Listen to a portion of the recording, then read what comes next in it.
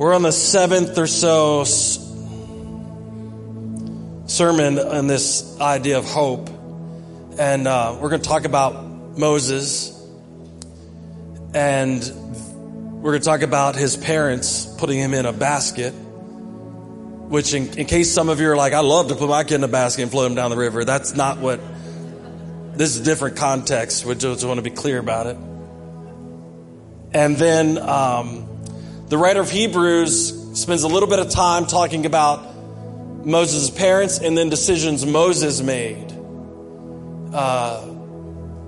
after growing up in Pharaoh's palace in Egypt. So we're going to lean into that this morning. So why don't you stand to your feet one more time? We do that to honor God's word. And we're going to read from Hebrews chapter 11, and then we're going to go to Exodus chapter 2 and actually read a bit of what the writer of Hebrews is talking about. So Hebrews chapter 11, starting at verse 23. Are you ready? By faith, Moses, when he was born, was hidden for 3 months by his parents because they saw that the child was beautiful, and they were not afraid of the king's edict. By faith, Moses, when he was grown up, refused to be called the son of Pharaoh's daughter, choosing rather to be mistreated with the people of God than to enjoy the fleeting pleasures of sin. He considered the reproach of Christ greater wealth than the treasures of Egypt, for he was looking to the reward. By faith, he left Egypt, not being afraid of the anger of the king, and he endured as seeing him. For he endured as seeing him who is invisible. By faith he kept the Passover and sprinkled the blood so that the destroyer of the firstborn might not touch them. And then we'll go down to Exodus, or we'll back all the way up to Exodus chapter 2, starting in verse 1. Now this is the actual narrative of the story that the writer of Hebrews is talking about. So it says, now a man from the house of Levi went and took as his wife a Levite woman. The woman conceived and bore a son, and when she saw that he was a fine child, she hid him for 3 months. When she could hide him no longer, she took him a basket made of bulrushes and dabbed it with bitumen and pitch. She put the child in it and placed it among the reeds on the riverbank. And his sister stood at a distance to know what will be done to him. Now the daughter of Pharaoh came down to bathe at the river, and while her young women walked beside the river, she saw the basket among the reeds and sent her servant woman, and she took it. When she opened it, she saw the child, and behold, the baby was crying. She took pity on him and said, this is one of the Hebrews' children. Then his sister said to Pharaoh's daughter, shall I go and call you a nurse from the Hebrew women to nurse the child for you? And the Pharaoh's daughter said to her, go. So the girl went and called the child's mother. And Pharaoh's daughter said to her, take this child away and nurse him for me, and I will give you your wages. So the woman took the child and nursed him. When the child grew older, she brought him to Pharaoh's daughter, and he became her son. She named him Moses because she said, I drew him out of the water. Father, we thank you, God, that a little bit of faith can have unbelievable ramifications. And we ask you this morning, Lord, that our hope, our eternal hope, would cause us to operate that way. You told us the faith, the size of a seed, could move mountains. So we ask you to put that in our hearts this morning, that you are capable and we're called to believe that and operate in it and make decisions based on it. And we thank you for this morning. In Jesus' name we pray. And everyone said, amen. You may be seated.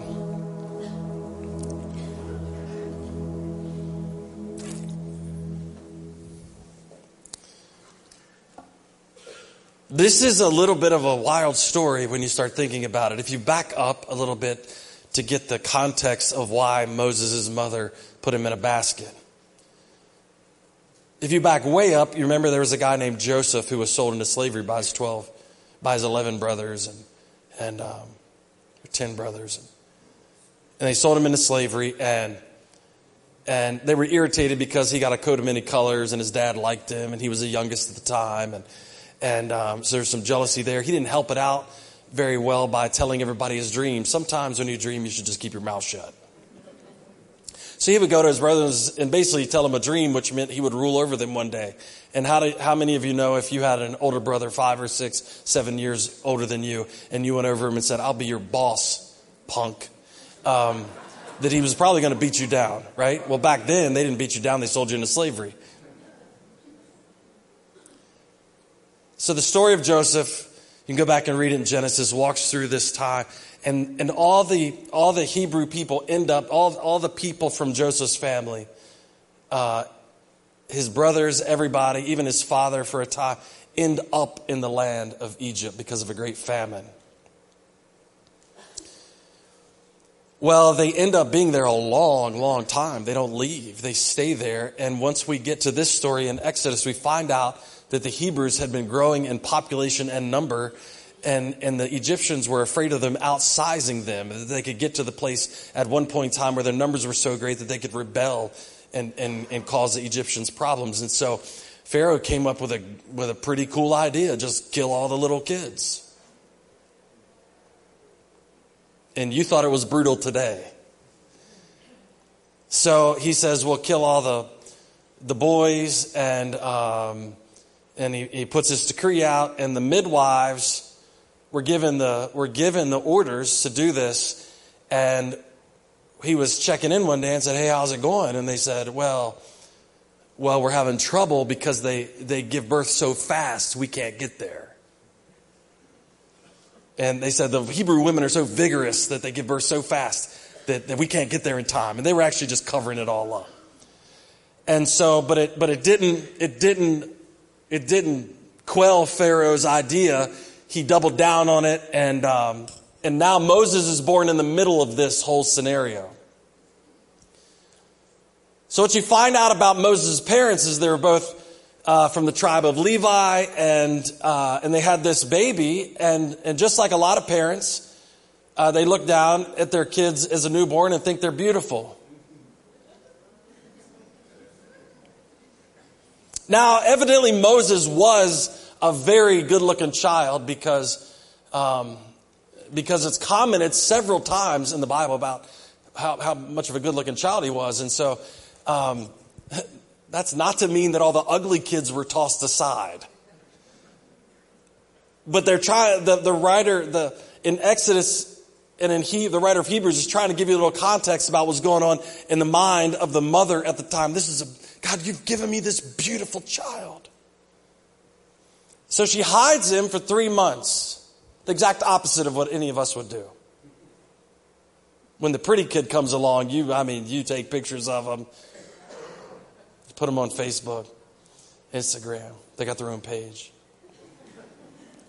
And so because of what was going on culturally at the time and in the edict from Pharaoh, she hides him until she can't anymore. And then there comes a decision that has to be made. Now, some of you that are familiar with the story might think that this is just some random thing that she does. But I think a closer look at the text finds out they were a little more calculated than we give them credit at times. So it seems like when we hear it in Sunday school class when we were children, Moses' mother just gets a basket, kind of waterproofs it with some Flex Seal. I mean, that would be a great thing. This would make Moses' basket float. She seals it up. She puts him in there, kind of covers it. And the story I grew up with is she just pushed him down the river. And then you start reading a little more of the detail and you find out that Moses' older sister Miriam is actually down in the river watching where he goes. And then just so happens that Pharaoh's daughter and her entourage are down in the river taking a bath. And now you start to see the calculation. Hey, we can't hide this child anymore. Miriam, go down the river a little bit. Watch him as he comes. And isn't it ironic that as soon as Pharaoh's daughter sees him kind of caught up in the reeds, and she says, "Hey, there's a basket down there. Hey, check out. Hey, go down and see what the basket is about." And one of her servant ladies goes down and grabs a basket, and finds out it's a baby, and then Miriam is right there. Hey, you know what? You want me to find somebody to nurse that thing for you? And then she goes and gets her mother. And what we see here is it's like she's getting paid to nurse her own child. Ladies, all of you are like, I'll put my baby in the basket. It's crazy, isn't it? It's like a movie, all these twists and turns. And so now Moses is being nursed by his own mother. And then after he's weaned, he goes to live in the palace. Could you imagine that? Could you imagine Miriam's inner circle of friends? Don't mess with me, my kid lives over there. Like my kid lives in the palace. That'd have been crazy, wouldn't it? Could you imagine sitting around years later talking about the story? Can you believe it? Can you believe it? They're joking around the dinner table going, you put that kid in a basket. And he grew up in the palace.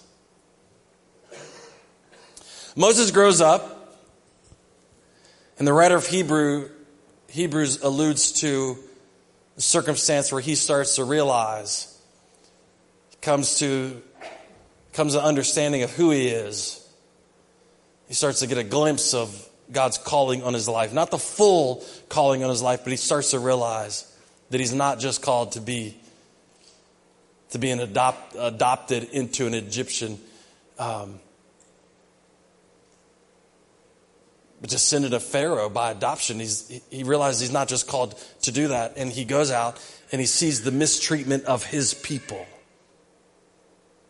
He's beginning to understand where he's from and who he's a part of. And he sees this mistreatment of his people. And it says he goes out and he's seeing a Hebrew being mistreated by an Egyptian slave master, and he kills him. He kills him. Now, at face value, that seems like a heroic thing to do. That seems amazing. That seems like he's defending his own people. But the problem is his own people don't realize he's them. They have no indication. He didn't do a political campaign before and say, I'm one of you, vote for me. No, he just goes out in a sort of haphazard way and tries to, like, full throttle associate with them in the boldest statement you can make. I'm going to defend you now. Well, it's interpreted differently because he goes out a little bit later to separate some Hebrews that were fighting with each other, and they start like, hey, are you going to do the same thing to us? Moses becomes fearful. It ends up coming to find out. People find out what he did, and he has to flee. He chooses to flee. And the writer of Hebrews said that he would rather face affliction like Christ than to stay and get the benefits of Egypt. So we're going to talk about this. It's really two different scenarios we're going to talk about. Moses' parents and then Moses' decision to leave Egypt. Listen to me, if you're a parent, you're going to be a parent, you're thinking about being a parent, you're already a parent, you wish you weren't a parent, whatever, wherever you're at. The beautiful thing about faith, when we have hope in the future, you can think about Moses' mother saying, my hope is that he makes it. My hope is that he's not like other Hebrew children that have been cast aside because of the law Pharaoh made. My hope. And so they start to act out on that hope, which we call faith. Amen? Hebrews chapter 11, verse 23, by faith, Moses, when he was born, was hidden for 3 months. That's the first step. They hid him for 3 months because they saw the child was beautiful. And they were not afraid of the king's edict. Now, the unbelievable part here is that the writer of Hebrew gives you an insight into why the parents did what they did. Because he was beautiful. They hid him for 3 months because he was beautiful. And you say, well, Chris, that's not mountain moving faith. It was enough to hide him. So sometimes we shortchange ourselves and we think, well, I have to have enough faith to do this big giant thing. And I have to have enough faith, and I just don't. And I don't know where to start. And I don't know what to do. And I wish I had enough faith to just step out and be like those people. And I wish I had enough faith to do this. And I wish I had enough faith to do this. All they had enough faith to do was hide the kid at that time. Could you imagine what that looked like? Every time you walk into the house, he's crying. Make him quiet. Sometimes exercising your faith is nerve-wracking, isn't it? But I'm glad they put this in there. I'm glad that the writer of Hebrews doesn't say, and they had the mountain-moving faith to put their kid in a basket and float it down the river. No, in reality, it just looked like a little teeny bit of faith that they said, oh, if we could just hide him for a while. If we could just keep him quiet for a while, if we could just hide him for a while. And then the whole time you can, like in the background, you can kind of feel the tension about, we got to figure out what to do.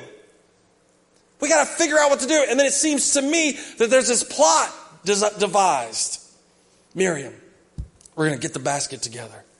No, don't get that one. That one's going to sink. Get one that'll float. And we just say, put it all together. You can imagine sitting late at night by a lamp, putting the basket together, getting the pitch on it, maybe testing it out a little bit. Man, look, it floats. Hopefully Moses was a small baby. Put one of them 14-pounders in there. You got to have a big basket that'll, And they get the basket together, and you can hear the mother going, Miriam, what I want you to do is, we know Pharaoh's daughter comes down about 10 o'clock in the morning. She's a late riser. You know how they are. Maybe you go down a bit on the river. Maybe just walk along the bank. You're familiar with them. You work. You're around them. Maybe you can just walk. I'm going to set him in the water, and as it flows down, you keep an eye on it. If I go down, it's going to look obvious. You keep an eye on it, and then when it gets down there, make sure you're around them so that you can give them the advice. And one day they just pull it off. One day they have enough faith to go, God, we got a plan, but we need you to help with the execution. Because really right now we're rolling the dice. We don't know if it's going to work or not. Sometimes it's just the one thing at a time, isn't it? Faith is not grandiose at times. Faith is not doing something big. Faith is sometimes just doing what you can in the moment. I don't have any other option. We're just hide the kid right now. We're just going to protect him. We're just hide the kid and protect him. And then, okay, now the next step is we can't, that's not working anymore. So we got to figure out another plan. And it's just taking that next step. And it doesn't look like it's going to be something crazy. It doesn't look like it's going to turn out like some unbelievable thing. Nobody's thinking, I'm going to put the kid in the water and then he's going to lead us all out of Egypt. That's not on their minds. And so you see this little step of faith and then what it turns into in a generation. And it ends up being unbelievable, amen? It ends up being unbelievable. And the thing that I'm trying to get you to understand this morning is you can never anticipate how much that first little step, what it will turn into. You can't, it's impossible to calculate it in your head what God can actually do when you hide the child. When you build the basket. And these things seem small and insignificant, but they turn into a nation being freed from slavery. So in a world of viral videos and big things, sometimes it seems like the little thing we do isn't amounting to anything. And I want to encourage you this morning, you have no idea what it's going to amount to. There's no way you can fathom what God will do with a little step of faith. So I want to encourage you, parents.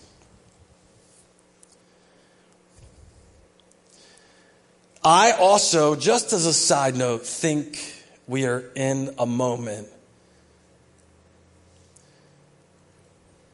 where we should be building baskets for our children. Can I just take a detour for a second? Now, there hasn't been a king decree that we should just get rid of them. But if ever before, we should be protecting our kids. Come on. I'm not criticizing anybody. I'm stating the culture we live in. The culture we live in is arguably as dangerous now for children as it was back then. And as followers of Christ, we need to understand that it could take a small step of faith to go turn the TV off. A small step of faith to say, put the game controller down. A small step of faith to say, get off the internet. A small step of faith. And you go, all the other people are doing it. Yeah, all the other people's kids.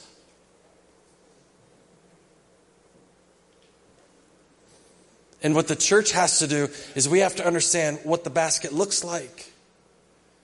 What we're trying to protect them from.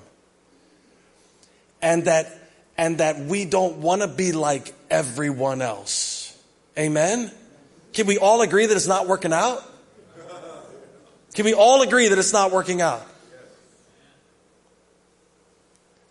So Moses' parents just said, we don't want Moses. Well, they didn't even name him at that point. We don't want him turning out like everyone else. So all we have is this little bit of faith right now to hide him, to protect him, to not let him be exposed to the other things that kids are being.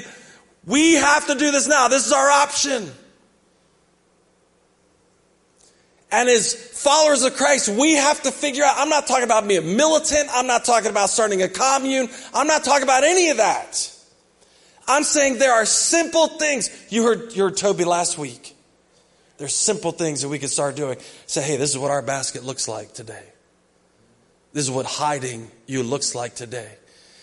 And for the love of God, if we as followers, if parents as followers of Christ would just go, I don't want you turning out like everyone else. And at the root of what was happening in Moses' parents' minds, that is what they were saying. Can't lose you the way everybody else is losing their kids. And you can read every statistic. You can talk to every school teacher. You can look at every gauge of anxiety and depression. And we are losing a generation of children. We are losing them. It's time for the church to step up and make some baskets. It's time for the church to step up and give kids a place to hide. Wait. We don't want you exposed to that yet. We don't want you exposed to that yet. We gotta hide you for a while. So I want to challenge you. It's not easy. It's not easy. I am not standing up here this morning acting like it's easy. Beth and I raised kids before tablets. Before smartphones. And I look now and go, woo. Man, if I was raising my kids now, I'd do things a lot different. I would unplug. Hey, there's some worms in the backyard if you guys want to go out there and eat them or whatever you want to do. I'd call something else the internet. I'd say, hey, yeah, the internet's in the backyard. Go play with that. I'd name the dog the internet, whatever you got to do. So they could go to school and say, yeah, I'm on the internet all the time. Buy them a horse, call it the internet.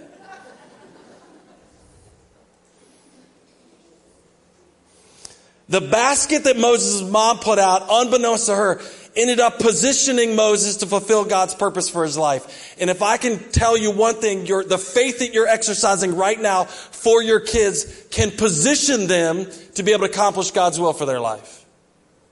It's our job as parents not to dictate what they do, but position them for God to use them. Amen? Like when they come out of our care, are they positioned to follow the will of God for their life? That's why it says, raise up a child in the way they should go.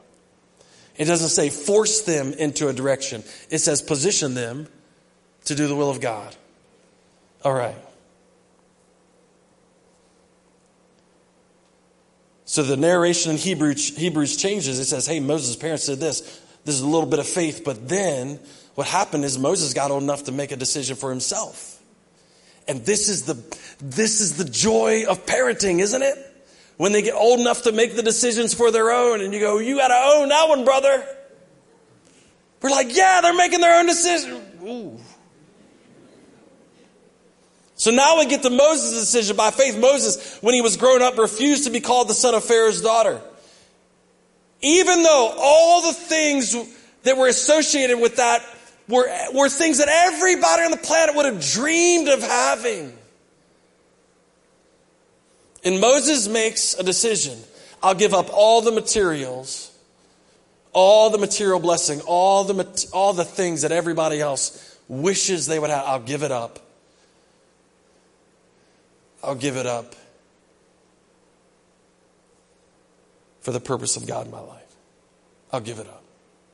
Did you ever think about it that way? Did you ever think about what he gave up? Seems like, oh, well, Moses just realized he was a Hebrew one day and just went out and started being a Hebrew. It was so easy. He identified as Hebrew. No, it wasn't easy. It wasn't like walking away from a regular job. It wasn't like walking away from something he didn't like. It was walking away from affluence. It was walking away from unimaginable wealth and power. It was walking away from something everybody on the planet would have killed to have. And when he feels the call of God on his life, as a young man, he says, I'm going to do that instead of that. It reminds me of Jesus when he feeds a large group of people. The Bible says that they surround him after they've all been full, and they want to promote him as king. Boy, I'm telling you right now, I'm glad I'm not Jesus, because I'd have been like, well, how much does that pay a year? And it says Jesus disappeared from them because he knew what their motivations were. Moses has this moment where he says, I'm going to give up all that because this is more important. It says, therefore they said, they were punishing all these people. In Exodus chapter 1, verse 11, they were punishing all these people, and Moses decided to associate with the punishment rather than the affluence.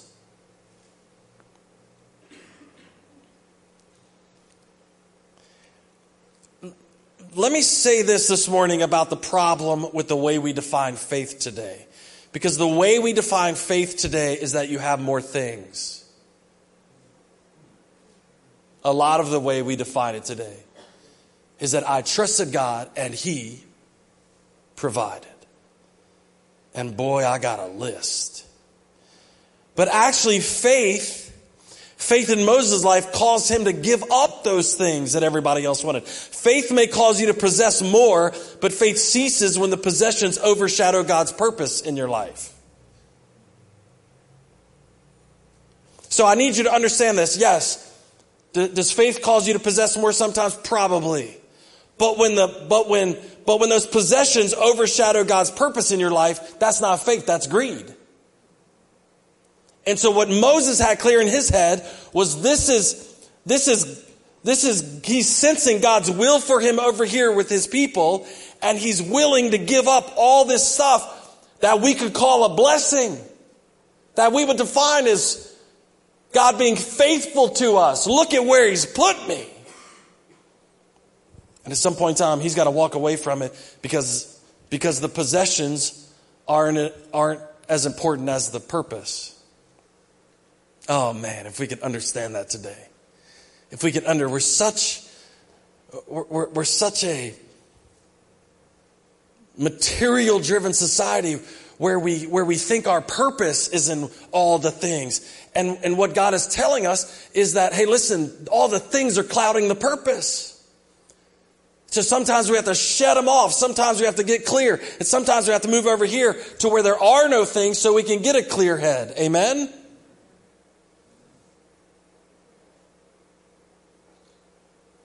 I was listening to a book this week, not by a Christian. I won't necessarily recommend it. But several times in this person's life, they left everything and went out into a wilderness scenario so they'd get a clear head. And I started thinking, oh, that's not a bad idea. That's not a bad idea. Because there is so much coming at us as believers. Can we just be honest? First thing I do, I get up in the morning, check the news, check this, check that. Oh, I want to be up on everything. In case I need to do something about it. No, it's just massive amounts of information. And 99% of it is worthless. But I care so much about it. And the things that I'm possessing, the things that I'm letting flood my mind, the things that are possessing me, the things that are just overwhelming me, keep me from the purpose that God has for me. Do you know what I've been thinking about lately now? Like, hey man, I got to figure out how to shed the possessions so I can embrace the purpose. And Moses was able to do that. As a young man, shed the possessions. Listen, don't leave and go tell your spouse, Pastor Chris told us to sell everything. He told us to sell it all. I did not say that. Get rid of the things that are clouding your purpose. Get rid of the things that are clouding your purpose. Moses was able to do that in a big way. All right, the last thing, stand to your feet. The band's going to come up. We're seeing this progression of faith, all right? The writer of Hebrews tells us because Moses was looking forward to this hope that he's got this faith. And we're seeing this progression of faith in this story. We're seeing the seemingly small faith of Moses' parents have no idea how it's going to turn out. Then we see the faith of Moses going, hey, I'll give up all these possessions to be able to gain the purpose that God has for me. And then the hard part. So it's all easy when you say, I'll give up the possessions for the purpose until you start being mistreated. When everybody's cheering like, oh, look, they gave it up. They're wonderful. They're vegan now. And look how clean they are. You know how it goes. We go around talking about all the things we gave up. Like, oh, look, I'm so much lighter. My mind is so much clearer.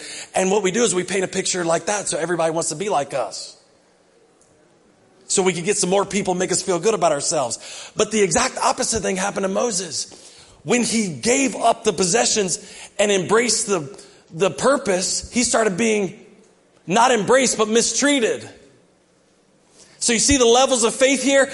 His parents have a portion of faith where they say, we're just going to hide him, put him in a basket. We're going to try to orchestrate this thing, make sure he's safe. And that was that.